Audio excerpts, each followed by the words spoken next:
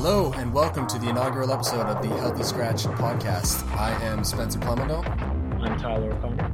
I'm Christian Johnson Gomez. And together we're going to be releasing a podcast once a month covering the Leafs, the Habs, the rest of the league, and some women's hockey coverage as well.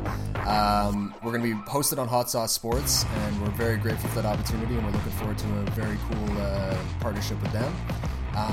The podcast itself, as mentioned, it's going to be a little bit Habs Leafs forward. We've got two Habs fans in myself and Tyler, and one Leafs fan in Chris. Chris, you actually have a cool story of your birth as a Leafs fan. I was born and raised a Habs fan, and I jumped ship March 1st, 2017, when the Canadiens traded for Steve Ott and Dwight King, while the hero himself, Charles Hudon, led the AHL in scoring. I left that exact day, and I have not looked back since. I love it. So we get both perspectives on this show. We're going to try and keep it pretty even, despite the fact that we're outnumbering the Leafs fan 2-1 here. And we hope you guys enjoy, and we hope you guys keep tuning in. We're going to kick this off with some stories around the league. So what are some storylines coming out of training camp and opening night that you guys are excited about or that you find interesting right now? Chris, you want to go first? I'm going to start it. Yeah.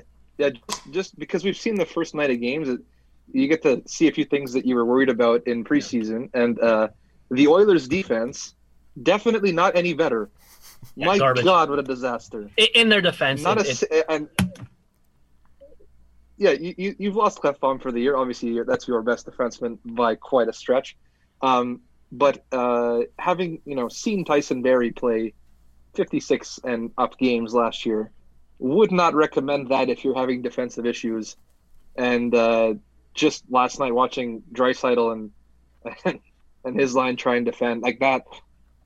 I know it's one game, and if I'm going to stretch from one game, that is a concern and a half. Yeah, the Oilers' situation on D is scary. Like I think they're going to be trying to figure it out for a good portion of the year, and if they want a chance to succeed this year, they're going to have to figure it out. I don't know if they're going to get it done. Like I felt from the beginning that Tyson Barrie signing, I mean, it's going to help their power play. I think he's going to have a bounce back offensively, but that's not the guy you want filling Klefbom's shoes, right? Well, like and for what it's worth, I know they brought him in with the intentions of helping out the power play, but they already had the league leading power play last year. Like, how much better do you really think it's going to get? They're at. Well, I think that their argument there was that because Klefbom's gone for the year, they need a guy. Yeah. I mean, yeah, I guess you're right, but I don't know. I just find it. He played that point, and he played it well. But did they signed him to replace Klefbom on the power play specifically? Oh, okay. See, I got the timetable confused. I thought they signed them before they knew the Klefbom. Well, they signed it before the information was released, but I think they probably knew. Okay. I mean, regardless, I mean, the only thing I'd say is if you're looking at the power play, if you're going to sign a defenseman when you already have two of the best players in the world running your power play, I wouldn't focus on trying to find a defenseman to help out the power play. I mean, someone like TJ Brody would have been an interesting ad. Exactly. You know what I mean? Like, no, they can't have him. They can't have him. Yeah, I know you love him, but you know what I mean? Like, you already have the two best players in the world. I feel like you should have put a little more emphasis on getting a defenseman who might not be a power play specialist, but at least defends. That was my feeling too. And like, I initially really disliked the fact that they didn't go out and get goaltending help, but again, with we didn't know at the time that they knew Klefbom was going to be out, so it makes sense that they went defense. But I do worry about, even just for Tyson Barrie's sake, man. Like, he's out of the furnace of the Toronto and into the fire of Edmonton here. Like, it's a crazy market as well. He's going to have a hard time if he's struggling in that market too, so it's going to be tough. But anyways, moving on from the Oilers. Actually, Chris, you had something interesting about Draisaitl. You mentioned his defensive struggles, and you were pulling up some heat maps, and I thought that showed like a really interesting story. Yeah, so Micah McCurdy, Ineffective Math on Twitter, has this like really good website, hockeyviz.com, where he puts heat maps. So among other things that he has on there, the heat maps show basically when the player's on the ice, where the opposing team is taking shots, right, and when he's on the ice, where his team is taking shots in the offensive zone and defensive zone. And in the defensive zone, the heat map is just straight red right around the net. So basically, when Draisaitl's on the ice, the opposing team just has a free and open shot from the slot almost all the time. He's 15% worse than the rest of his team, and the Oilers are bad. So he's very, very bad. enough to be, in my personal opinion and Dom Luszczyszyn's opinion, who put it on the Athletic, enough to take him out of the conversation of being like a top player on the planet. He's bad in his own end. It's atrocious. Eye-opening, yeah. Tyler, you got anything you're looking at? Well, I mean, obviously watched the Habs game last night, and I thought, I mean, Romanov kind of lived up to his hype, didn't he? I mean, I know it's only one game sample size, and I know, Chris, you showed us the deeper dive into how his game actually went, but I thought just on the surface he looked confident, he looked comfortable. He didn't seem out of place playing on the right side, which I know 22 plus minutes on the right side. That's big, you know, that's big. And it's funny, there was a play when the Habs were on the power play in the second period where he got the puck up at the blue line and Kerfoot chased up after him, and he kind of did this weird little move with the puck, kept it in on the blue line, and kept the puck going in. And I was speaking to my friend, kept the puck in the ozone, sorry. And I was speaking to a couple friends online about it the other after the game, and they were bringing up like that's not the smart play, like that's not the move. That's and to which I agree 100%. Like it was a high risk move, definitely not something you want to see your defenseman doing when they're the last man back on the blue line. But I just thought the fact that he had the confidence to trust himself with the puck in that situation says a lot about how he's feeling on the ice, which is really cool. Because I watched that play and I thought immediately Petrie and Weber would have chucked that in the corner. Yeah. But he had the poise and the confidence in himself to hold on to it. Yes, risky move 100%. You do not want to see your defenseman doing it on a regular basis. But I think that just summed up perfectly how he felt on the ice last night. And obviously that pass to Tatar. To Tatar. Beautiful. And yeah, he played a fuck ton. I was so impressed with him last night. He looked fantastic. He did not look like a guy who was playing his first game at all to me. You know, like the eye test, again, like all three of us agreed that to the eye, he looked really good out there. Chris, you did mention that he had, I mean, again, state this right off the top, it's one game, his first game. Oh, 100%. So we're not going to read too much into this. It's just interesting to see the difference between the eye test and the analytics a little bit. Even the analytics, like the ones I sent you, is just expected goals. Like 33% of expected goals in one game. Yeah, it's not great, but like it's literally one game. Exactly. And every player is rusty. I'm not gonna hamper him on it. Like he looked good. It's just the eye test has some flaws, and I saw someone tweet that out, and it does make sense. I thought the Leafs got dominated that game, but apparently they had pretty even amount of high danger chances, so it makes sense if Romanov was on the ice that much that he would be on the ice for a bit more for the Leafs side. That's fine. It's one game, like we said. Like, we're not gonna. No, of course, exactly. It's one of many games to come for the kid, and it was a hell of a first performance. I think the fact that he played 22 minutes says a lot, and says that the coaching staff has a lot of trust in him. So that's pretty exciting stuff. Let me ask you this before we change from Romanov, as Habs fans, but do you want him on that first pair with Weber? Spence, you can go first if you'd like. I don't know if I wouldn't want him on the first pair with Weber right off the bat. I wouldn't be comfortable with that right now. I'd rather to ease him in. I think ultimately he's probably a better bet in the top four than Edmundson is. And I wanted to bring that up with Edmundson. He feels like the kind of signing that you make when you think your team is in one spot and you find out shortly after that they're now beyond that spot. And I worry that that's going to be the case with Edmundson. Again, it's one game, and we're not even reading into performance-wise that much with him. It's just, it seems like we've already got a better top four defenseman in Romanov there, and we've now got a contract that Edmundson is going to be getting paid for a few years here. That's, it's not ideal. But yeah. As an outsider, I would say you already had one who was better than Edmundson. You, like, discounting Romanov, Brett Kulak with Jeff Petrie. I showed you guys that before. Top 10 D pair in expected goals last year. Like that was a really good duo. I wouldn't have paid him. I wouldn't have traded for him and then also paid him for a guy that I think was already, like, I personally like Kulak more, but Kulak is another example of a guy who could probably fill that slot, arguably better than Edmondson, but we're going to give Edmondson a shot. Obviously, it's very early. I just with how good Romanov looks, it just seemed like one of those situations where it's like, oh shit, are we farther along here than we thought? Yeah, I'm just surprised he took the chance with the Carl Alsner deal just being shipped out, right? Like just being bought out. Like you literally have the example of what you don't want. Yeah. And he did it again. Yeah, but then he had it's the not example as bad, obviously, but of Sherratt, right, where it did bounce the right way. So. Well, see that's the thing that I'm a little confused about is that if they're bringing Romanov over, like, there's no way they weren't already considering him to potentially crack the top 4, at some point throughout the season, which then puts Edmondson down on your third pair. And I don't know, like I wouldn't.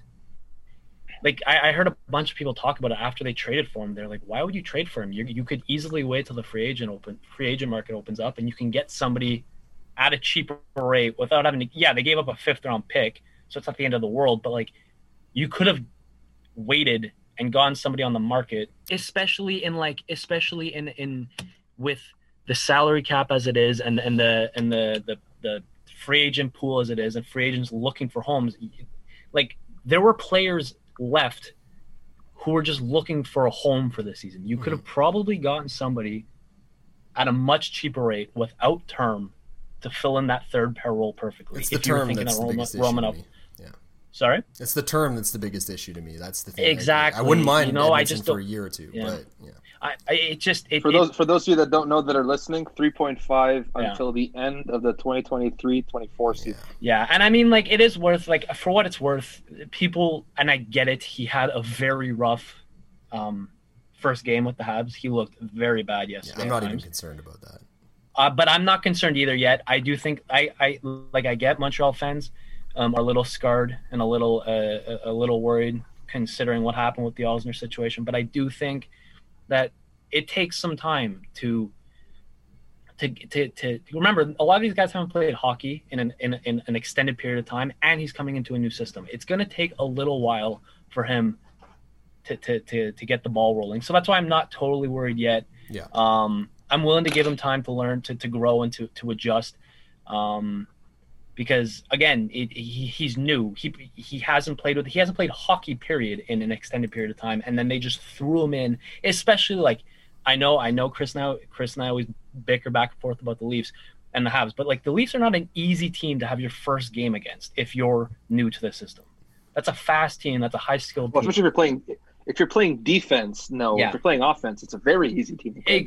Yeah, fair. But especially if you're going to be paired, again, they put him with Petrie, which means, and they trust Petrie. They put Petrie out there in important situations, which means he was basically thrown in the deep end right away. So I'm with you, Spence. I'm willing to give him a bit more time to adjust before coming down with a final verdict. Yeah, well, the thing, too, is he's going to be playing, the Leafs, 10 times? Are we playing the Leafs 10 times this year? A lot of times this year, and there's several 9. other high-skill teams in the division that he's going to be facing. Yeah, I think they got 9 more. I think 10 in total, 9 more after last night. So, on that note, we're gonna move ahead to some North Division predictions, or just some outlook, at least see who we think is going to make the playoffs here.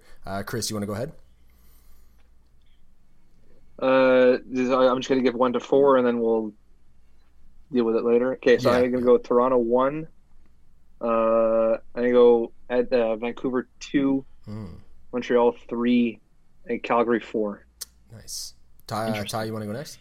I've got the exact same 4, but different order for second and third. So I got Toronto first, I got Montreal second, Vancouver third, and Calgary fourth. Nice. I'm going to waffle a little bit on the standings that I had in my preseason predictions, and I'm going to go with Toronto first, Montreal second, Vancouver third, and Edmonton fourth. I'm swapping Vancouver and Edmonton there. Interesting. Yeah. We're all pretty high on Vancouver after one game, eh? Well, I mean, I was high on them beginning of the season too, honestly. It's just, I worry about Edmonton. I feel like I pressured myself into taking them off of being the third in the standings. Yeah. I got another question for you guys. Out of the perennial contenders that we see, the past few years, who do you see as a team that could take a big step back this year? Like, I'm thinking like San Jose last year kind of just fell off, right? LA and Anaheim 2 years ago did something similar. I'm curious to see if you guys have any takes on that. Chris, go ahead. I'm going to go New York Islanders, and it'll probably bite me in the ass because it always does with this team. I just don't see how they get better now that they're not playing a variety of teams, their weakness, in my personal opinion, seems to be once you play them 4 times, you figure out how they play defensively. And once you do that, if you score 2 goals, you win against the Islanders. Yes, I know they're winning 3-0 now, but in general, I think if you can score 2 on the Islanders, you're fine. And they'll be playing teams 8 or 9 times this year. You're gonna learn their system, and if you start figuring out their system, there's not much they can do. And on top of that, they lost their best defenseman. Devon Toews is gone to a team that I can't believe added another good player, but that's a hell of a loss for them. I really don't think they have anyone to cover for him. I like Noah Dobson, but Barry Trotz is not going to use him. So Pelech is pretty underrated too. I don't see how they. They have underrated guys, but there's just no one like Devon Toews had earned the respect of Barry Trotz too, which is hard, especially for a coach like that. Mm-hmm. So to lose him and then to know that instead they're going to be playing guys like Mayfield, these aren't guys that you want playing more minutes, but they'll have to because they don't have a guy as big as Devon Toews. So for me, the Islanders is the team that's going to fall this year. Yeah, that's a fair pick, especially in that division. It's a good division. It's the toughest division. It'd be really tough for them to get out. Yeah, I in the summer when during the play-in of the playoffs, I responded to an NHL tweet asking who you think is the most impressive team, and I said the Islanders, and I had an Islanders fan somehow angrily respond to me talking about how I didn't know what I was talking about and the Islanders were great and Adam Pelech was the greatest thing since sliced bread. And I was like, you fucking read the tweet again, buddy, because I'm complimenting your team. So, as a Leafs fan, I could tell you I've heard all about Islanders fans. Oh yeah, that was my interaction on Twitter. Yeah.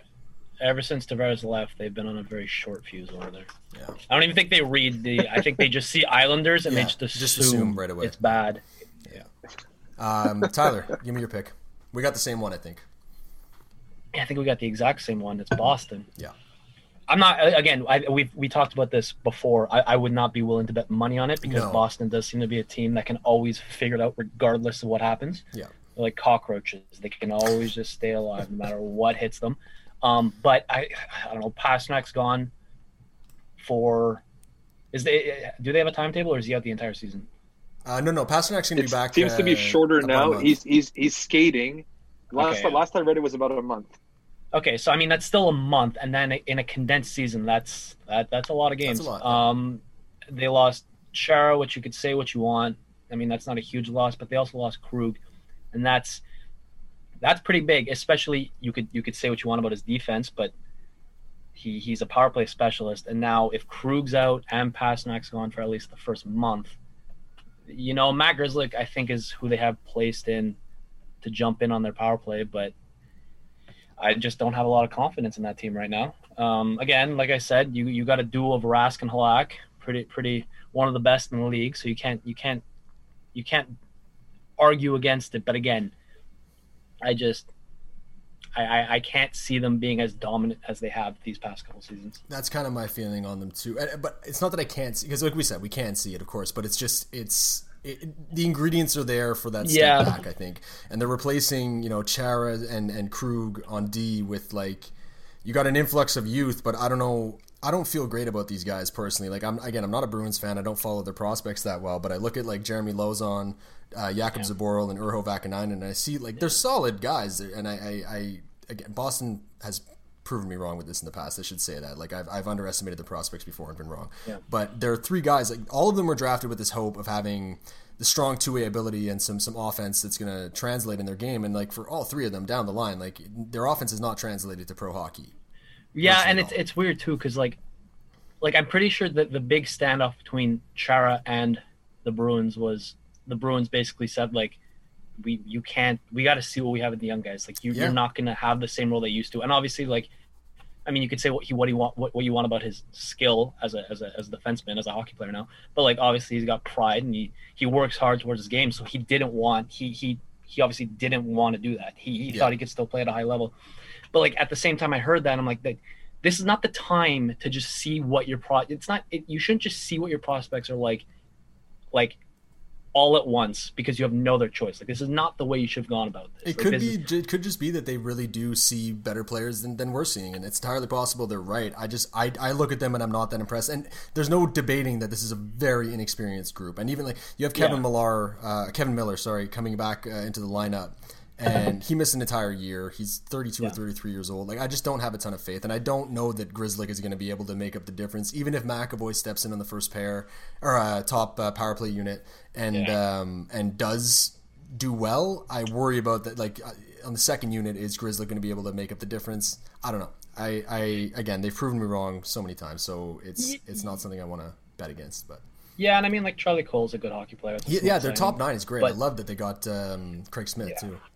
And like Bruce Cassidy does seem to be one of those coaches where he just squeezes every ounce out of his players every year, and like they do seem to be one of those teams where it's the classic, like they just love playing for the crest. They just give it all up for the Boston Bruins. So like, I don't know, you can't count them out fully because they always seem to stick around. But I look at them, and out of the perennial contenders that we've been talking about, they seem to be the one that I keep thinking about. I do want to mention that you pointed out they do have a very, very, very good tandem in Rask and Halak and Net.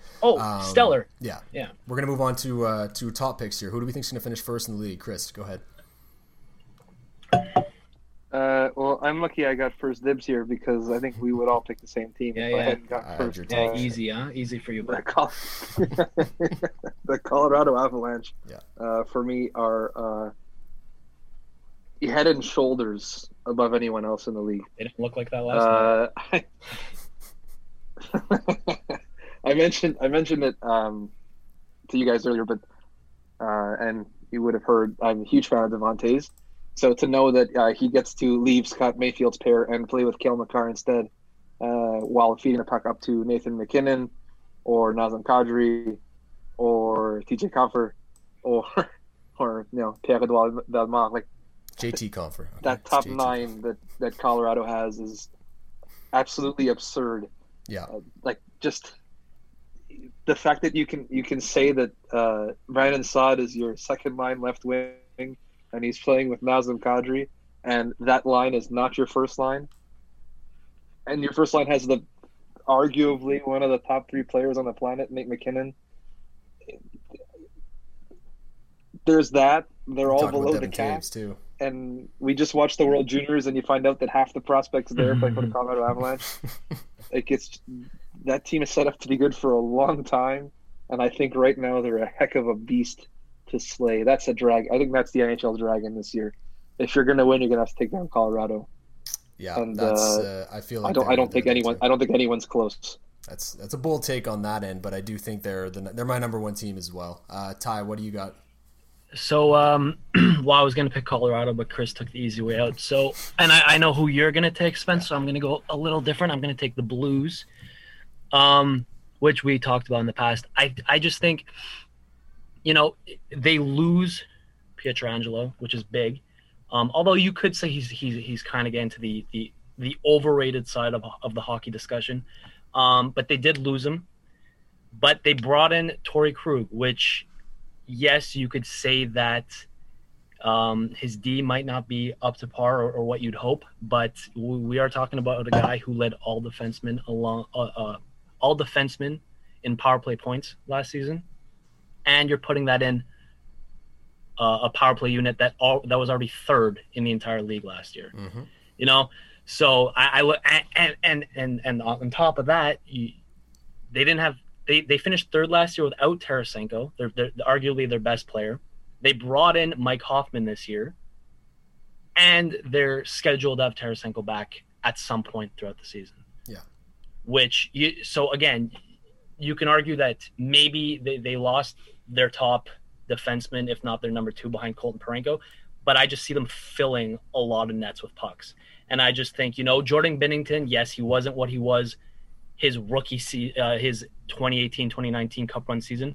But I mean, he still put up like a 9-12 last season, which isn't, again, it's not out of this world, but it's also not.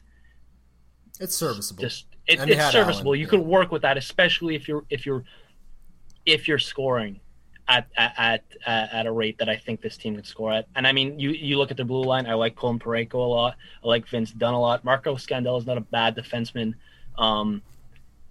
if used properly. I don't know. I think they're a very good team. I think Ryan O'Reilly is outstanding. And I think that they could easily put themselves in the cup contender talks. Yeah, I think that's a great pick, honestly. For me, I went with Tampa Bay, and to me, they were the next choice after Colorado, and I still think they're the team to beat, given that they just won the cup, and they are, even without Kucherov, a phenomenal team. I think Point and Stamkos are going to be on a tear this year. I think both of them are going to be phenomenal. Tyler Johnson, I'm looking at I don't know if he will, but I'm hoping that he's going to have a bit of a bounce back in the top 6 or at least in the top 9 scoring role. He had 29 goals 2 years ago. He's had a pretty good career of offering some good secondary scoring. Yanni Gourde is one guy that really interests me. And he's 2-3 seasons ago, he came in, burst onto the scene with like 64 points, I think it was. And he, since then, has kind of slowly tailed off, and even his ice time has gone down 2 minutes since then.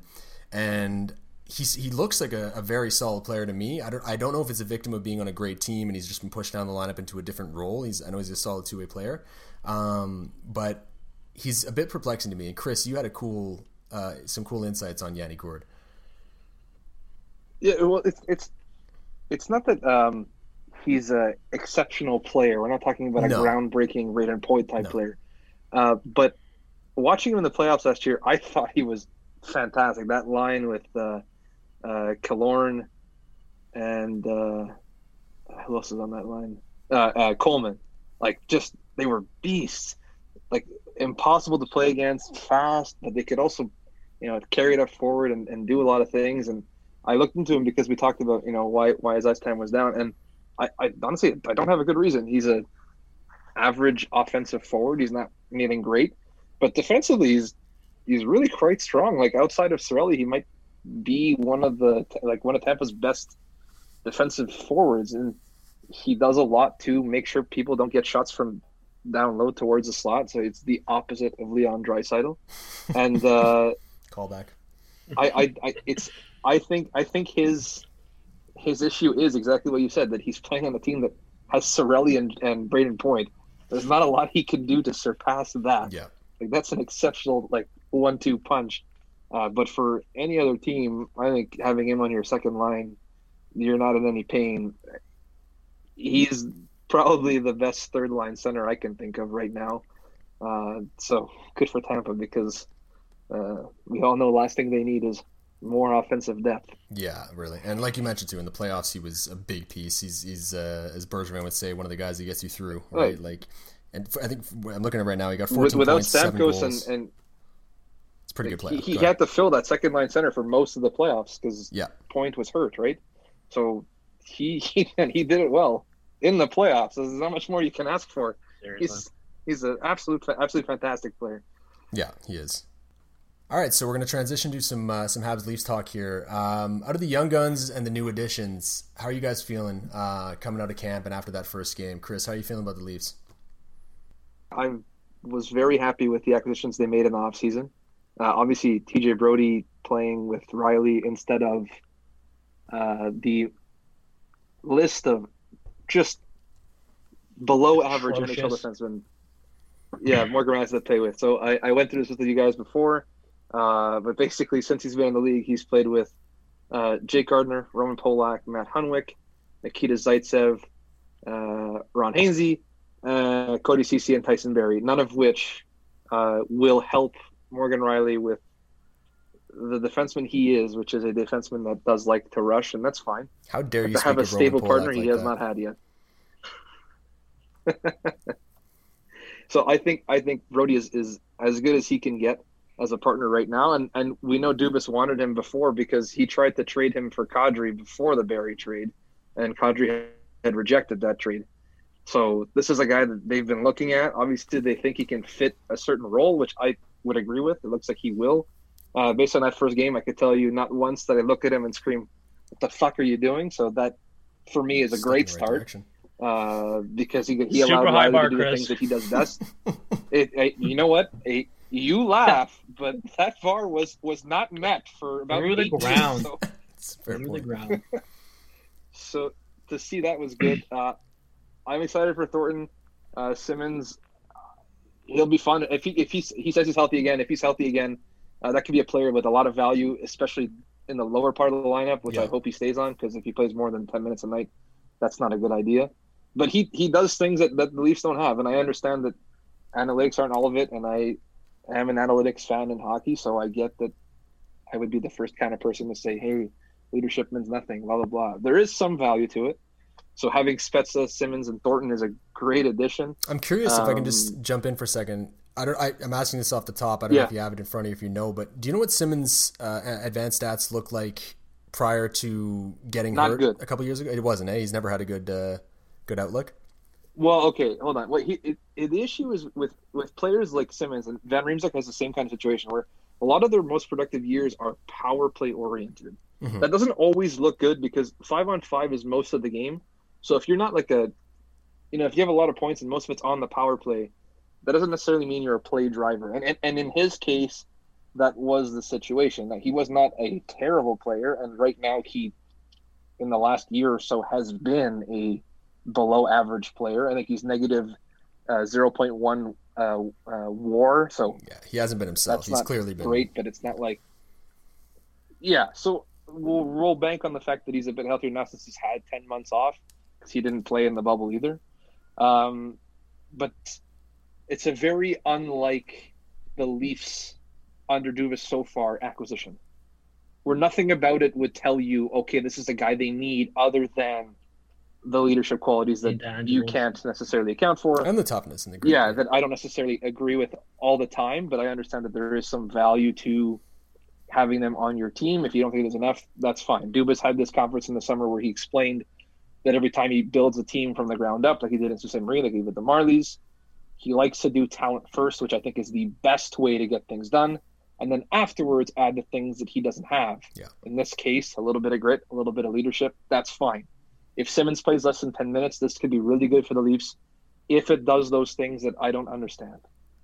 If he's playing 13, 14 minutes a night and he's not much healthier, then we're in trouble.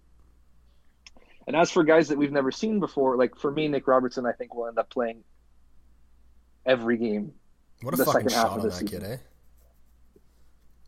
Yeah, the fact that he can do that kind of, from the fact that he's 5'9" or 5'10" or whatever it is, he will be on this roster, and I honestly don't care who he takes out. I think he's going to be better than most of the guys that are playing right now. And Mikko Lehtinen, he didn't start yesterday, and Keefe has been, saying that he needs to adjust to the North American ice more. This guy led the KHL in points as a defenseman, and this year before he left, he straight up led the KHL in points, period. So this guy knows what he's doing, and he was playing against adults. It's not a child. He's 26. Yeah. I think he will be a big player, and I think he will run the second power play. I wouldn't be surprised if him and Dermott take the spot that Hall is fighting for with Muzzin. Because there's the big three, so Muzzin, Riley, and Brody will play every game. I wouldn't be surprised if Dermott and Lehtinen were fighting for that Justin Hall spot, that bottom feeder of defensemen. The Hall, Dermott, Lehtinen, Bogosian, and Rasmus Sandin, those guys will all play about the same amount. But when push comes to shove, I'm pretty sure Lehtinen and Dermott will be playing at the year. Yeah, I would tend to agree with that. And I mean, you've seen Sheldon Keefe already come out and say that he feels Lettinen's ready for the power play. It almost feels like he pulled him out at the end of training camp there as a way to hammer home a point more than anything, and just sort of give him that I don't know if you want to call it structure or what, just to help him ease into it a little bit. But I think he's a tremendous player. I think he's going to have a big impact on that team. Ty, how are you feeling about the young guns and new ads? There's one thing I forgot to mention was Thornton playing on the first line. Yes. I thought they were going to try and push him, but yesterday Hyman played more minutes than Thornton, and a third of Hyman's shifts were with Matthews and Marner. There you go. So it seems that the plan is to start Thornton there, but not have him play every shift, which I'm fine with. And if that's the case, that's fine. Yeah, that's smart coaching in my eyes. Ty, how are you feeling about the Habs? I mean, pretty good. I think. I mean, we talked about Romanov earlier, so there's no need to dive too deep on him anymore. Sorry. But I thought, for starters, Anderson is a fucking stud. That guy is an absolute wagon on the ice. I think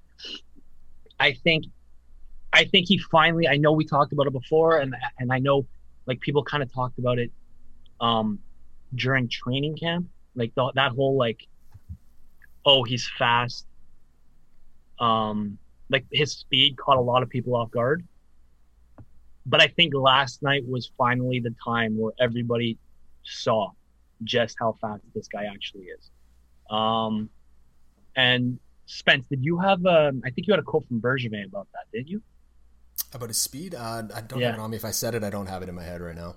I think well I remember Hold on, I think I had read it too. I think it was Arpin Basu who said we're not talking about fast for big guy. We're talking about fast. Yeah. Period. Yeah. He is an absolute truck out there, but he's good at hockey. And I think, it was a breath of fresh air. I think his second goal where he took off down the left side and he just blew past people. I think, if I'm remembering it correctly, he was incredibly impressive. I think Suzuki just showed that he's still progressing in the right direction. I think what he did to Morgan Rielly was really mean. I don't think that was something that was, I felt bad for Morgan Rielly after the McDavid thing. After this one, he's going to have to seriously go get his legs checked out. There's not many times you'll see that guys pull moves around people, but Suzuki went through him. That was very impressive. He looked good out there. KK looked good. He didn't look flashy, but he looked smart. He made some. He looked confident. Plays. Yeah, he made the small moves. He made all the right little small things that you're looking for him. The points will come eventually. That's not what we're looking for right now. We're looking for a guy who's confident with the puck, who makes the right decisions, who knows how to move the puck. And I think he showcased last night that he like Suzuki. He's progressing in the right way.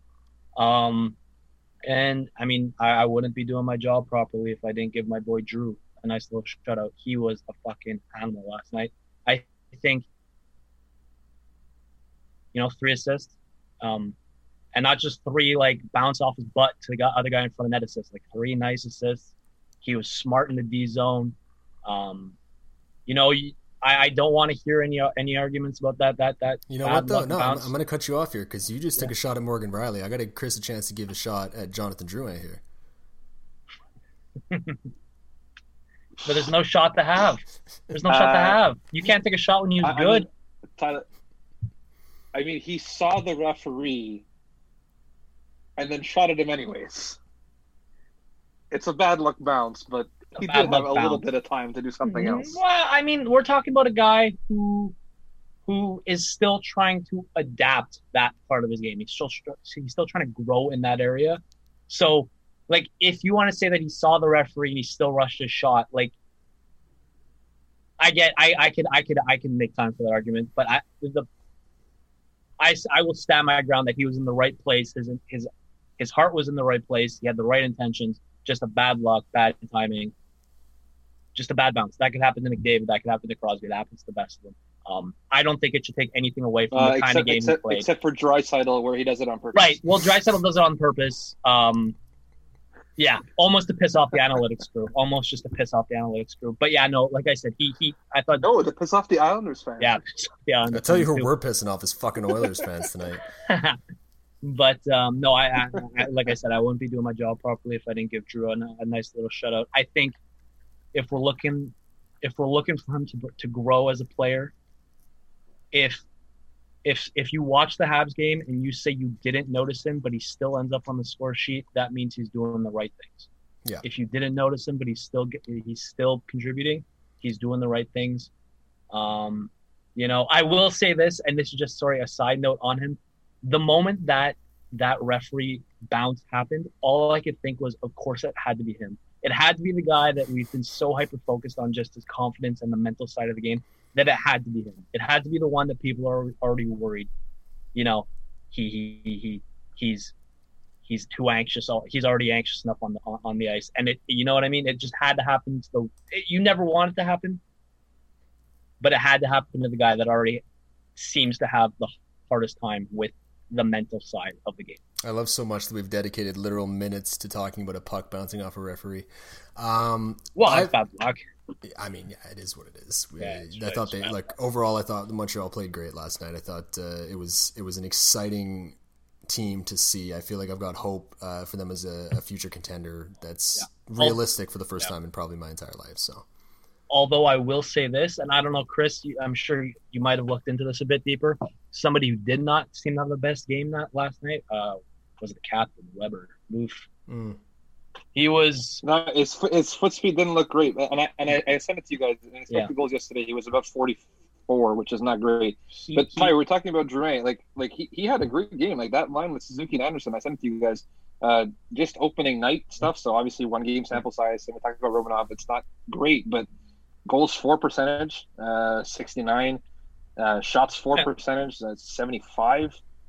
Fenwick for 76. Corsi for 66. And expected goals 84%. Like those were elite level lines, and they did not get put against Kerfoot. Like they were playing against Matthews. Like they did that against high level talent. Those are really good results for, again, 1 game, but really good results that I wouldn't have expected, especially for a line that had Drouin on it. And Suzuki at center. Yeah, exactly. And like you said, it's 1 game. You have to take it with a grain of salt. But, like I mentioned before, if the game ends and you say you didn't see him out there, but he ends up on the score sheet, he's doing the right things. Yeah, I'll tell you. And just to touch on the Weber thing. Yep. Yeah, go ahead. No, go ahead.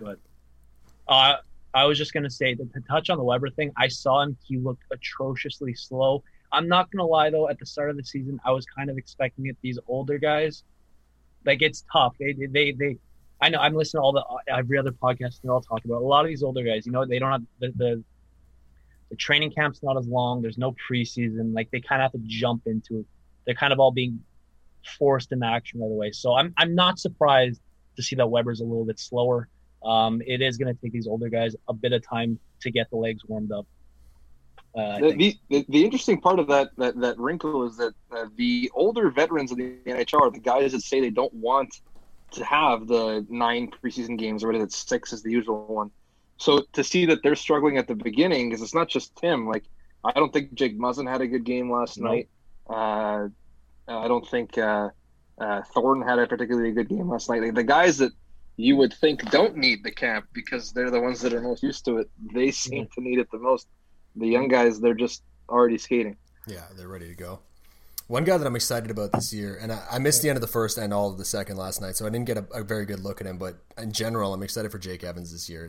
He's such a spark plug. He had a really good camp, and I'm excited for him. I think this is the future 3C for the Montreal Canadiens. I think he's going to be the third line center, possibly as early as next year.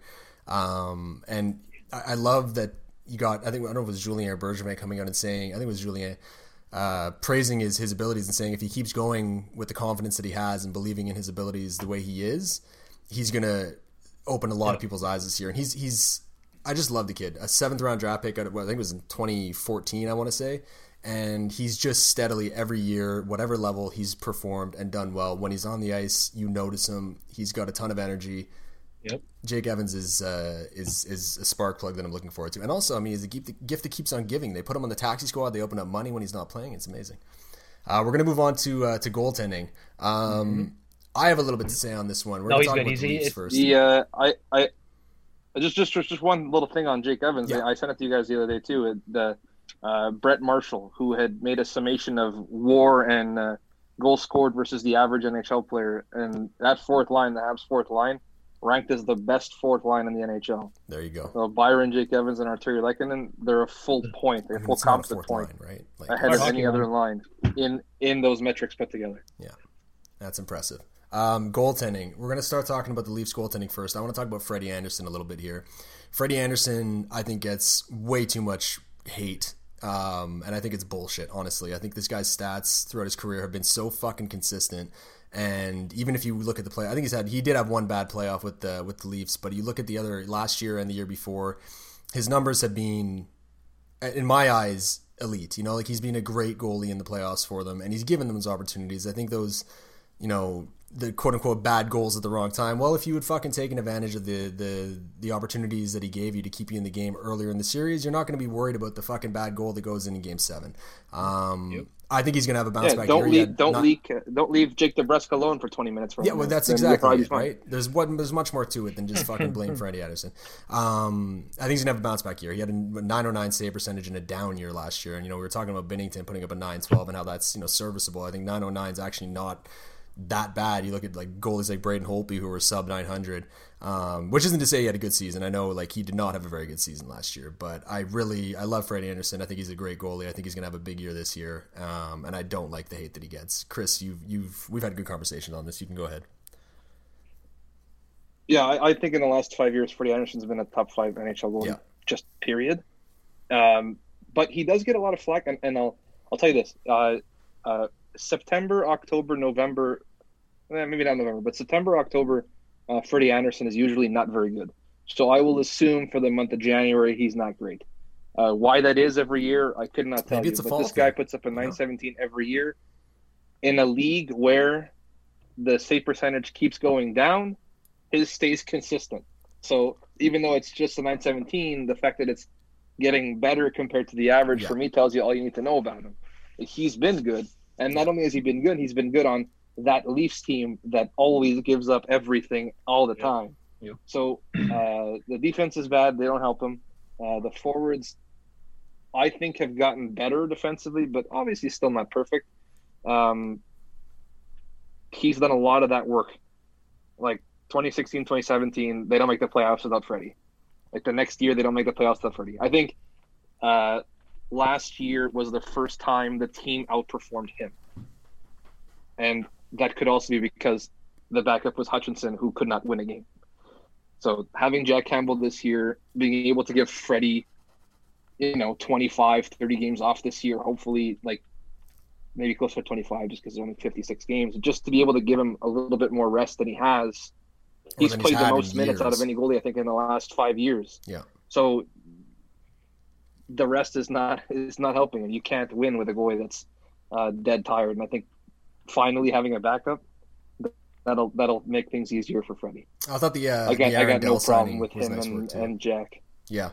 Aaron Dell as your third goalie is a good position to be in. I really loved the Leafs offseason. I thought Dubas did a really good job, and that's one little sneaky move that I give him a lot of credit for. And he kept Hutchinson, who's had a history of playing significantly better than he did last year. So yeah, and the decision not to put Dell on waivers, because he would have been gone. He would have, for sure. Well, so keeping all three on the active roster was the right call. And I got 100% faith in Dubas, so I wasn't even going to question him. But the fact that he did that was nice as well. Yeah. Well, and just to touch on what you're saying about his numbers, in the last 5 years, he first in starts and third in wins. That's, again, and like you said, on a Leafs team that everyone made fun of for not playing defense. Yeah, they're not a defense first team. Sorry? They're not a defense first team. Exactly. So at a certain point, and I'll dive into this a bit more when we get to Price, but goalies do get that short end of the stick where people tend to forget that when you're younger and I don't know, I played goalie in the first year hockey and boy did that suck. I did not have Chris, I don't know if you knew this about me, but I'm not very mentally strong. Spence will probably learn this as we get to know each other too. Mental strength is not my forte, so I did not last as a goaltender. But you remember that that you always hear when you're younger, if it goes through you, it went through 5 other people first. And yet in the NHL, it seems like that's just not a thing people talk about. People don't focus on you know what I mean, like Anderson. We'll touch on with Price too. It just seems like they everyone expects them to just do it on their own. Well, and they don't. Look at last night. I'll give you the perfect example because Ty's 100% correct here. Last night on the PK where the Tatar scored his goal. Yeah. That was the second breakaway in 30 seconds. Exactly. He had stopped the first one, and the second one goes in, and all of the world is screaming, "Ah, Freddie sucks." But, I mean, it was the second breakaway in 30 seconds. There's not much more you can ask for. There's a disconnect in logic for sure. It's brutal. Let's jump to Montreal's goaltending. Ty, how you feeling? Pretty good. I think. I mean, they brought in Jake Allen, which I know we've talked about before in the past. I think, knock on wood, because I've heard this before, countless times before. I think Jake Allen is finally the backup that Carey Price needs. He in 24 games last year, he put up a .927 save percentage, which is not just good. That is extremely good. That is very good, along with a .215 goals against. I know goals against isn't taken very seriously. It's very subjective. But still, those are very, very good numbers. He won 24. He won 12 of the 24. And I mean, even before that, his worst season since coming into the league, he had a .905, which again, that's nothing to write home about, but that's also, like you said earlier, Spence, that's serviceable. That you can work with a .905, But I think the biggest thing with this Jake Allen move, it's not as much of what's Jake Allen going to bring to the table and more how much rest is that? Well, how much rest is Carey Price going to get from that? You know what I mean? Yeah. Like if Jake Allen can come in and just play the bare minimum, just not even be stellar, just play the bare minimum and get Carey Price the rest he needs. I think based off last year, in that short little playoff bubble, and Chris, I believe you have the numbers for him with this.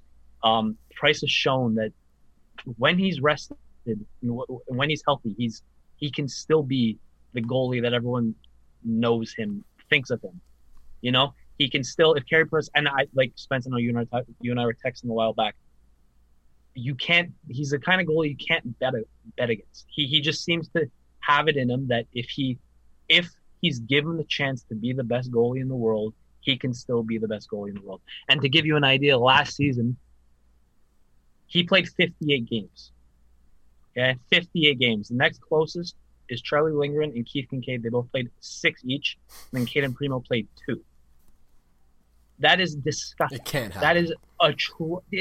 That is atrocious. I don't care if you're paying him. I don't care if his contract is I don't care if his contract is high as it is. Like, overplaying him just because of how much his contract costs is not the answer. Because and it's a long-term contract too. So exactly. Like there's no point on forcing him in net because he's making the kind of money he's making. If he's gonna not, I'd rather him play at a reduced level, but at a reduced rate, but at a higher level, than just throw him in every chance we get and just hope that maybe we get the Carey Price that we want. I would say one of the things that I wanted to be clear about last year is I don't think they played him 58 games because he's a $10 million goalie. No, they played him 58 games because the most amount of wins for your backups last year was 2 wins. Yeah, that's with a 333 goals against and an 888 save percentage. They didn't play him because he's $10 million. They played him because there was no other option. No, and I'm not saying that they played him that much because of his contract, but that is an argument that you hear bounced around a lot throughout hockey discussion. Like, I'm not talking. I'm sure the Habs are aware that they have to give him the rest. Bergevin's known this for years, that Price needs the rest to be able to play at the level that we want him to play at. But I'm just saying that I've heard a lot of people try to argue that he just needs to play as much as possible because of his contract, and that's detrimental. That makes absolutely no sense.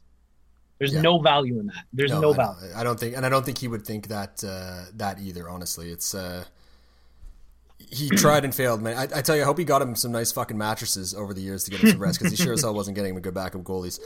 Seriously. Jake Allen, I completely agree that this year, I mean, if he can, his numbers last year, he had a high 920 save percentage. If he can just put up between a 910 and a 915, playing serviceable, keeping the team in there and allowing them to win, I think that alone is going to be a win. And that's a big drop off from his numbers last year. He played quite a bit, even in the playoffs last year. And this is a guy who struggled with mental toughness over the years, and he lost his starting job because of that. And he was a good starter for a couple of years too. And in the playoffs last year, he filled in for Binnington. He had, two wins, 2 losses, but he had a 935 save percentage, 1.89 goals against average. I mean, he had a great year last year. Again, we don't need him to be that good. But if he's even close to that ballpark, he's doing his job and he's giving the Canadians what they need. And can you imagine if he is playing at that level? Can you imagine we get the Jake Allen from last year? That's scary for the team that we just saw last night. So that's exciting to me. I'm so thrilled that we finally have what appears to be a very good backup goalie that it's difficult to debate about, you know? Kincaid you could debate. Like, it seemed like at first it was wishful thinking. We thought Kincaid might be the guy. He did have some success doing, you know, okay as a Jersey starter, as a fill-in, but, you know, Jake Allen's not Keith Kincaid. 100%. And there is that side of it too, where, you know, like if there's the mental side to it, where if Jake Allen does come in and he does, you know, continue the path that he was on last year, like, you have to think that hopefully that lights a bit of a fire under Price. I understand that that's a very subjective argument to make. I understand that hockey players and athletes, like, you don't bet money on athletes just becoming inspired like that, but like it's no secret that Carey Price is a competitive person. You know, you don't get to the level and you don't get to his kind of recognition without being a competitive person. So Jake Allen does come in and is exactly what he was last year in St. Louis. Like, you got to imagine that Carey Price is going to sit back and think, like, shit, like, because Montreal is not afraid to, like, if they like Jake Allen, they'll play Jake Allen. Yeah. You know, they'll keep him in net, and they've done that in the past. Even when Price is the starter, Price isn't playing well, they'll put him on the bench. They don't care. But yeah. Yeah. We're going to move on to the trade rumor du jour, or du week, if we should say. It's really hot today. We just heard Nick Kyprios come out and say that the Montreal Canadians, fire. Montreal and Winnipeg are the two teams that are the front runners for Dubois. It seems to be heating up. Apparently Montreal is his number one destination, and apparently Nick Suzuki is the centerpiece, plus something else if that trade's going to happen. So it's been a bit of a shit show on hockey Twitter. I made a comment on someone else's tweet, and I swear to God, I saw that. I couldn't keep up. My fucking Twitter couldn't keep up with the notifications. It was insane. Yeah. So it's been crazy. I'm not sure where I stand on this. I look at Dubois and I see a really, really good player. He's 22 years old, 1 year older than Nick Suzuki. He's been filling that first line center role in Columbus for longer than Nick Suzuki has in Montreal. He's got a high ceiling. We don't know exactly what it's going to be yet. If we're talking 1-for-1, I am listening very hard, and I understand why Kekäläinen wouldn't do that. When there's that plus attached, that's where I get scared, because I do look at Suzuki and KK and see two players that have the potential to be as good or better than Dubois. At the same time, it wouldn't shock me whatsoever if Dubois became the better player. So if there's that plus involved, I'm worried. You know, we talked about PTSD from past traumas with the Canadians. That's with the history of losing trades involving big Quebecois players. That scares me. You know, like, I'm worried that could be it could be another Sergachev type trade, especially if there's something else on that. But I definitely don't think this is an offer that you should fucking just kick aside immediately because it involves Nick Suzuki, or even if it was Kotkaniemi. I really think you need to be thinking long and hard on this. It's giving me a lot of pause. I'm curious what you guys think. Chris, what's your take on this trade? Like, just doing research on Suzuki just for fun. Like, you know, we were talking about the Hockey Viz stuff. Like, Nick Suzuki is actually 15% better than the rest of the Canadians in his own end. Surprisingly very good defensively, and Pierre-Luc Dubois is about 8% better than the Columbus Blue Jackets, who are notably a very good defensive team. The difference is, on offense, Pierre-Luc Dubois is actually quite better than Suzuki, just from last year. I get that Suzuki's just a rookie. But what I would say is the eternal joke that I sent to Tyler today, because it's very appropriate. Both Nick Suzuki and Kotkaniemi are possibly going to be a first-line center. Yeah. Right? It could be both of them become that. It could be one. It could be neither. Pierre-Luc Dubois is a first-line center. Yeah. So we come to the joke of, you know, Peter Griffin gets the option of picking a boat or a magic box. The magic box could be anything. It could even be a boat, or you could pick the boat. I'm picking the boat. Taking the magic box. So if it's KK, I don't think I even flinch at all. For Pierre-Luc Dubois, I would give you more. Suzuki, I understand why you wouldn't want to give more. 1-for-1, I would probably do it anyways. One, Suzuki plus something. I guess it would depend on the something. But I think I would do it anyways. The Habs don't have a game-changing first-line center. I don't care how good you think Nick Suzuki is. That's not what he is yet. Yeah. And Pierre-Luc Dubois already is that. And if we're talking about age discrepancy, it's not like you're trading a 26-year-old for a 21-year-old. And that's how a lot of people are talking about it. Sorry to interrupt. 23. You're hearing a lot of people talk about this guy like he's a 27-year-old whose ceiling is 65 points. Like he's a year older than Nick Suzuki. Yeah, he's young. Yeah. So he's 1 year older, and he's already what you want Suzuki to be. Yeah. You're not losing that trade, in my opinion. Yeah. I was curious, and Ty, I know you're not necessarily on board for trading Suzuki for Dubois. If that plus, say it was plus, but you've got say it's Suzuki, a mid-level prospect, for the sake of it, let's say Ylonen, Jesse Ylonen, and Joel Edmondson. And I don't think it's going to happen. You never see a GM trade a guy he just signed. But if that's the case, I know, Chris, obviously you would immediately take this, but Ty, what do you think about that? If we were able to, or if Bergevin was able to fit in an Edmondson or something like that would actually help the cap situation in other areas as well. And with Suzuki? Yeah, so say it's Suzuki, a mid-level prospect, and someone like Edmondson. See, I still wouldn't pull the trigger on it. I think, like we touched on earlier, I'm still not set on throwing in the towel on Edmondson. And Chris and I were talking about it earlier, and I think I mentioned this the last time when we spoke about this, because these rumblings have been going on for a couple of days now. When I say no to Kotkaniemi, I am strictly speaking from the heart. That is 100% just my love for that man, nothing more.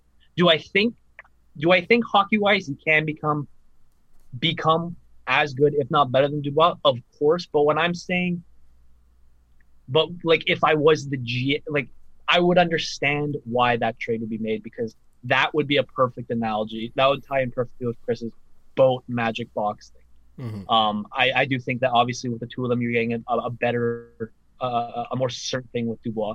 So when I say no for KK, strictly from the heart. When I say no for Suzuki, that is because I am genuinely willing to bet money that he will turn out to be as good, if not better, than Dubois. I think he has already shown. He showed it last year, and he's shown obviously one game in.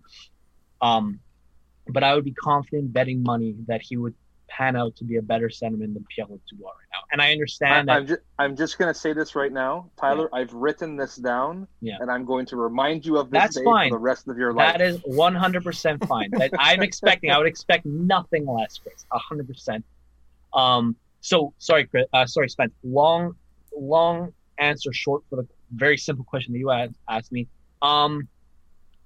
If I was the GM of the Montreal Canadiens, I would make that trade. But if I'm speaking directly from my heart right now, I would not make that trade. I think there is a chance. Again, we talked about KK before. When they drafted him, he was 18 years old. He was only supposed to come in 2 years. He was only supposed to come in this season. They put him in right away, and he didn't look out of place. He looked good. He had a bit of a slump in his sophomore season. That's not unheard of. But he's already shown. The progression he's made from his second season to the playoff bubble to now his third season, he doesn't even look like the same player anymore. No. So even with KK, I would be hesitant to make that move. Yeah, and I think that echoes a lot of the sentiments that Habs fans are saying. I also want to make clear that I don't think Edmondson, it's time to throw in the towel with him. I mean, we've made our bed with him. He's our guy. 100%. But I just found it interesting. I had that thought earlier tonight because I look at, between Kulak, Mete, and Romanov, I see three guys who can play in the top four and that are maybe better suited than Edmondson is to play in the top four. So it was just a thought that popped in my head as a way to, wash your hands of him and get that off your cap. Yeah. But I mean, again, Keekalainen's a hell of a hard GM to make a deal with, and he's not fucking stupid. You put a guy like that in the deal, it's not gonna, it's not. You're gonna need to sweeten the pot. I think it would, and even cap wise, I don't think it would work if you just put Edmondson. I think it would need to be Edmondson plus some other guys for the cap gymnastics and a couple picks to deal with. I don't know, it'd be a lot. Yeah, 100%. And again, it's just to touch on it. I don't like I understand. Well, two things, Spence. You hit the nail on the head, if that's even a fucking saying. You hit the nail on the head earlier when you said PTSD about past trades not working out, and you're right. There's probably about 85% of me right now that is strictly speaking for my sheer fear of having to live through another Dvoin Sergachev saga. Yeah. Because like I don't like even like I don't know if you guys remember, even when they made that trade, like yes, a lot of people knew what Montreal was giving up, but a lot of people who now hate Dvoin were so on board for that trade. Yeah. And then it was just they turned so fast. Because it didn't work out the way they had hoped. So and Drouin did play a role in that, but yeah. No, he did. I and that's why I wrote in my piece. Like I know I'm not saying that he's not at fault. Like he's not done himself any favors in many situations. But but again, like you, Spence, you mentioned how you sent out a tweet and your phone blew up with notifications. Like I read the Habs fans' reactions to them freaking out about the Jackets asking for Suzuki and KK. And like I don't know why they're freaking out so much. That's obviously what they're gonna ask for. Like it's like negotiations between teams and players. You go for the top because you go for as much as you can because you're not necessarily expecting it. Yeah. You know what I mean? Obviously, the Jackets. What are you expecting they're going to ask for? Honestly, like, do you think they're going to give Pierre-Luc Dubois away for like a first-round pick, Paul Byron, and exactly Ben Sherrod? Like, no, he's a cornerstone player. You're going to get a cornerstone player. We spent a little bit too much time on this, though. We're going to move ahead to women's hockey coverage here. Chris, I'm going to let you take the reins here because you're going to be spearheading this initiative. So one of the things that I had asked the guys here and the guys at Hot Sauce Sports is that if I came onto this, I would be able to put a lot of emphasis on the women's game. It's something that I'm very passionate about, and I think it's our job to push it forward and not just have women stand up for themselves, but us, get that out there too, that there is a lot of good hockey to watch in this. And I really do think that it's important, and not just seeing them every 4 years at the Olympics, seeing them when they do play. So we're going to focus on that a lot this year, and then going in the future, that's going to be my main, more than the Leafs. I think even I'm going to do most of my stuff with this. So just right off the bat, we'll talk about a few things that are going to happen soon. So the NWHL bubble is coming up. So they're going to do a 2-week condensed playoff type situation. So they'll have their small season, and then they'll have their final. So from January 23rd to February 5th, they'll be in a bubble together. This is the first season for the Toronto Six, which is probably going to be our team. Just it's the only Canadian team. You got to rep the country that we live in. And for the first time, they'll be broadcasted on NBC, which is a huge, huge, huge deal for the women's game. Yeah. So semifinals and the finals on February 4th and 5th, they will be aired on TV. You'll be able to watch these athletes play for the first time on a large broadcast that's not the Olympics. If you're interested in watching the rest of the games, the Toronto Six, their first game is January 23rd at 1. The rest of the games are going to be on Twitch. So you can watch them on Twitch throughout the bubble, which is where I'll be watching most of my games and doing my post-game report cards like I'm going to do for the Leafs this year. So that's big, big news for them. A lot of those players are really, really pumped. And I'm doing my best to get in contact with some of those people too, so that we can have them on for you guys, and you can hear from those voices as well, because I think they're some of the most important voices in the game right now. This is a large part of the game that goes unnoticed, and I'm telling you, these are incredible athletes. There is no reason for them to get the flack they do about the sport they love, because they're fucking good at it. They're fucking good at it. Yeah. We have to acknowledge also that the PWHPA is the organization that has the athletes that you'll probably recognize most. So Hillary Knight, Schofield, and Marie-Philippe Poulin. This is a union that's working towards improving the game in a more sustainable way. Now, we know that there's a large rift between the NWHL and the PWHPA and the way that those athletes see the game going forward. I don't think we have the business. Like, I don't think it is our job to tell them how they should improve their game. They know more than we do. Our job is to make sure that they're heard. So I'm going to be doing my best to cover both. I had mentioned that NWHL. It's just as important to mention the Dream Gap Tour for the PWHPA. They got 2 huge sponsors this year. They got real prize money for the first time. So Secret Deodorant and Scotiabank really pushed investments this year. I think they're both about $1 million each, which is an insane amount of money, which is great for those athletes. And they'll be able to play for actual value as opposed to just showcases. And I think right now, some of the women in that union are playing against university or high school and university teams out west. So when I get more info on that, I'll bring that out to you too. I really couldn't find their bubble dates. I don't know why I was having trouble with that, but that's something that they're working on. So when I get those, I'll bring them out too. Yes. So we just wanted to make sure that you guys know this is going to be part of what we do here. Absolutely. That it's important for us. And the next podcast will probably already have games to talk about. We might do it in the middle of the bubble. So we'll be able to tell you exactly how I feel about the Six's performance and all that fun stuff. And just as a small side note, the NWHL president, or former president now, she's going to be the VP of the AHL. Really? So these are people who, these are people who, let me find her name because I always forget her name. Elliot Friedman was talking about her on the pod a while ago on 31 Thoughts. I can't remember her name either. Haley Moore. Moore. Yeah. Sorry, that's my fault. I should definitely know who Haley Moore is. She's going to be the chief executive officer. Haley Moore is going to be the vice president of hockey operations for the AHL next year. That's amazing. Or as of going forward right now, which is very recent news, but like I think it's exactly 3 days ago.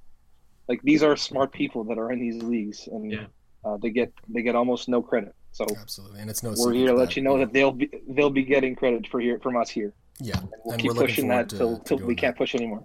Yeah, we're happy to be doing that, and we're excited to be doing that. Honestly, I'm excited to be able to see more of these games on TV. Watching the skills competition game, the skills competition itself, and the game we saw between Canada and the States, it was phenomenal hockey. And like you said, like the drop off and skill level. I mean, what are you gonna point to? Look at how they did in the skills competition. They were phenomenal, and it was very exciting to watch. So I'm excited to be getting more into it myself. I know you are too, Tyler, and it's going to be a very cool year. And I'm more than anything stoked that we can help to grow this game in some way.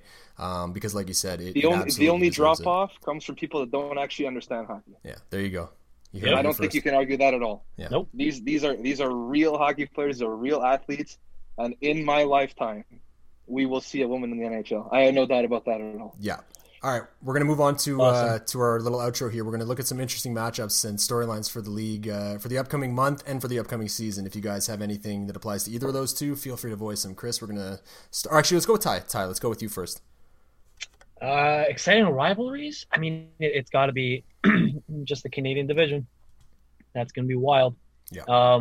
It's going to be like I said earlier. I joked around about it between us three. If there's ever a time to be a Sens fan, it's right now, because your team's not expected to do anything, and they just get to sit back and watch the rest of Canada catch fire, I guess you could say, when because the Sens are absolute dog shit, and there's no art denying it. I don't know if you guys saw that they during their inter-squad game the other day, their Team A team, which is all the guys that they expected to play in the NHL this year, almost lost their Team B team, which their Team B team consists mainly of guys who are either going to be on the taxi squad or playing the AHL this season.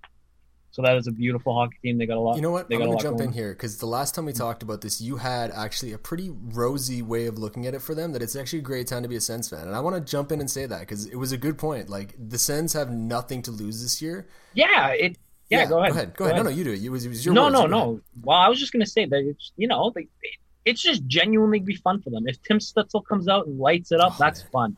If Tkachuk comes out and he takes that next step, it's fun. If Matt Murray is a nice story. You hope he can bounce back from what happened with him in Pittsburgh. Thomas Chabot tends to be a guy that a lot of people forget because he doesn't play in the biggest market, he doesn't play on necessarily the best. So good. Like, Thomas Chabot, people have forgotten about him after last year, but holy hell, like, this kid is being slept on. Yeah, well, Chris is the guy. Chris is the one who put me on him. I He's phenomenal. genuinely did not fully understand exactly how good he was until Chris showed me. But yeah, it's just like it's an exciting. I guess you could say it's an exciting time to be a Sens fan in the sense that your team, like, they are headed in the right direction. They got a lot of good things in the works, but they don't have to deal with the stress of being taken seriously in this all Canadian division where it's gonna be. We thought Hockey Twitter was toxic for this. This is going to get ugly. It was already ugly last night, and it was one game. So, with the Sens, I mean, if I'm a Sens fan, I'm hoping for the same thing I was hoping for last year when the Habs were, officially out of the playoffs, is that I want them to battle their asses off. I want the young guys in there playing their asses off, but I want them to lose. I would love to see that team get another high draft pick and just fucking take off from there, but have a season where they were really battling and it showed you could clearly see some improvements. So that's what I'm hoping for the Sens this year. I'm so excited for their future, man. Yep, I just want to see Tim Stützle play. That guy. He's going to be special. Play hockey. Yeah. Chris, let's go to you. So mine are less cheery than Tyler's. Mine are mostly just jabs at people. So surprise. Yeah, I got a good fun one though. It actually involves the Senators. So my first rivalry is Eugene Melnyk versus the Ontario rules for COVID regulations, where this guy not more than an hour after Ontario announced its new laws, this guy wanted 6,000 fans in the building. Jesus, sir, that's not going to happen. It is not the time to ask for that. He's a fucking wonderkind when it comes to making bad moves with PR. It's amazing to me that this guy does the things that he does. He's a fucking savant. Yeah, he's a mess. So another one I had was the Montreal Canadiens and the Montreal Canadiens fans' expectations. Interesting, coming from a Leafs fan. I love that. Oh, the Leafs fans will tell you their team sucks. I'm joking. I legitimately like that, though. More than Go on. No, but keep going, Chris. I really think Montreal is a much better team than last year. But last year's team finished 24th. Mm-hmm. They were a sub-500 team. We're not talking about a team that just missed the playoffs. We're talking about a team that, without that bubble thing, was not even near the conversation. I know a lot of it was bad luck because a lot of their underlying metrics were quite good, but they don't have a game-breaking talent outside of Carey Price, in my opinion. Suzuki looks like he's going to get there, but he's not there yet. Magic box. Morgan Riley might say otherwise if he could find his jockstrap, but I don't think he can. Poor Riley. So, I would say that's a good team, but this is not the Stanley Cup team that all of a sudden, after a good signing or two, everyone seems to think they are. I don't think anyone in the North Division is a Stanley Cup contender, not even the Leafs. So we need to pump the tires a little bit. The next rivalry that I have is the Leafs versus the first round. Hilarious joke that I hear on Twitter every day. And if it's not the 1967 joke, it's this one. Look, Leafs fans know, we know the team is not that good in the past. That joke doesn't do anything for us anymore. Get some originality. If you want to make fun of someone else, make fun of something else. But this one we laugh about more than you do, so find another joke. Just as it's not a rivalry, but a nice little nod. There's been a lot of hype with the jerseys this year with the reverse retro jerseys. I wanted to point out two jerseys that aren't reverse retro that are hot shit. The Sabres blue jersey this year, goddamn, I want one. It is beautiful. It is beautiful. It's majestic. Joking. Yeah, they're beautiful. I love that jersey. I would want one. Please, someone get me that jersey. Jack Eichel. And the Oilers Navy jersey with just the orange, amazing. Use that one every game. Don't bother with this orange monstrosity that they use half the time. This one is perfect. I love it. Don't ever change it. So I wanted to point those two out because they're not organizations that usually make good decisions, but with this, they make great decisions. And speaking of jerseys, I wanted to bring back one really fun story, which is, you know how the Islanders reverse retro jersey is the same as the regular jersey? It's garbage, yeah. Yeah, okay. Do you know why that's the case? Because Lou is a boring fuck. Yeah, because king of boredom, Lou Lamoriello refused every other jersey prototype that they was offered. Oh my god! Every single one. I didn't even think he had a So, say in that. Yeah, the teams. But you know how Lou is. He's the big boss, No facial and he hair, did not want any fun. Yeah, No he's like, fun take the from fucking Lou. facial So hair off that jersey. bro. it is. I honestly, when they released it, I thought it was a mistake because it was their regular jersey. Yep. Nothing pissed me off more, like just to touch on the fucking reverse retros, was the Blackhawks not posting their logo. I don't know what the fuck they were thinking. Like, how do you think that is the appropriate way to acknowledge the logo on your chest being offensive? Oh, nobody was gonna notice. Chicken Like, shit. you're just gonna like, hide They're it. chicken shit. They like knew it was nobody. bad and Yeah. they wouldn't. That is. They know it's chicken shit bad and they won't do anything about it. Those fucking The thing rats. that's stupid like is it's a nice nobody jersey. was gonna notice. Like nobody was gonna notice. Like they released all the retro jerseys, and people are just gonna skip over to Chicago and be like, "Oh, look at the numbers." No, Yeah. we know what you're. Or blame the fucking doing, photographer, rats. you know? Like, it's so yeah. fucking it's just, and it's a nice jersey, and they had also gone in this fucking spiel about how they weren't going to change their logo, they weren't going to change their name, they were going to be getting involved in initiatives and supporting the Native American community, and then you do that, like, it's, I don't want to get into it. It's just, yeah. So Tyler would know this because we worked together. Russo, for those you don't know, is a hockey store in Quebec. When we got the catalog, like at the buying show a year ago, we got to kind of see what the jerseys looked like ahead of time. The only one that was unavailable in the catalog was the Blackhawks one. So I was under the impression they were going to change it because it was about time that they did, and they did not. No. So they have to do something about that. Yeah, it's a disaster. Well, they will. It's They will. disgusting. It was a ridiculous PR move. I don't know how. It's about time that they get Yeah. called out for it too. So I really hope that they figure it out. Yeah, Yep. I don't know how that gets approved by anyone. You know, like that sounds like the idea of one person in a boardroom that gets shot down immediately, but yet it ended up being the thing that happened. For me, this upcoming month, I mean, the thing I had written down was the injuries, the increased frequency of injuries, and you know, the COVID related stuff, and you know, that's all valid, and I think there will be increased injuries, and COVID's something to monitor, but that's also boring as shit. So I'm gonna go with looking at Winnipeg's performance over the first month, and I'm gonna go with watching Edmonton's defense this next month, because I think we're going to find out all we need to know about both of those teams in those areas. Well, in general with Winnipeg and with defense in Edmonton, we're going to find out what we need to know about them within the next month. And I think we're going to see. I think Winnipeg's going to be the second last team in the division this year, and I really don't think they're going to have a great year or a great month up ahead. But there's so much talent there that I'm obviously going to be keeping a keen eye on it, and I love a lot of their players, so I would love to see them overachieve, but I just don't think it's going to happen. And the Oilers on D, I mean, there are pieces there that are... I thought Ethan Bear was quietly a really great player last year, and I'm hoping he can take a step forward as the season goes on and that they can find their feet a little bit on defense there. So that's what I'm watching personally. I personally am hoping that they keep Barry. I think he's actually a good player, Yeah. but I would like him with Clefbaum. I don't like him Exactly. alone. Exactly. Yeah. Well, that's the thing. So if- Tyson Barry's like that defenseman where, well, no, he's not. He's just that hockey player that everyone, like, he's not what everyone keeps on hoping he's going to be or wants him to be, and nobody can just accept that that's just what he is. You know? Yeah. Some hockey players are like that. Some hockey players are just, they are what they are. Yeah, that's fine. You can either accept that that's it and work with it, or not complain when they do exactly what you don't want. It doesn't help that he's being shoehorned into a role that is bigger than what he's, best for. But again, that's what I think is going to happen anyway. Like, we're going to see it might be more of an even split, one way or the other. He's going to have he's going to be under the microscope, so it's going to be. I think the media might go in on him a little bit this year, but I think we're all Tyson Barrie supporters here, at least for the player that he is. Yes, sir. Yeah. All right, so that's our show. We're running a little bit long on time here. It's been great talking to you guys. It's been great talking to the listeners out here. I hope you guys have enjoyed it.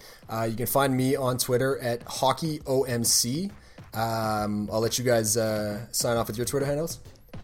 Yeah, so folks, if you're still listening to us, thank you. Well, we're still getting our feet wet in this, but we're excited. We're excited to be getting this done with you guys. So yeah, you guys can find me on Twitter at Tyler O'Connor 95. I'm not very good at Twitter, but that's where you can find me. Right on, Chris. And I'm at Chris6or7 on Twitter. If you want to hear about how dumb most NHL players are. I want to take a second to thank Hot Sauce for adopting us here, because we're really excited with the stuff that they've got set up, and we wouldn't be able to do it without them right now. So yes, sir.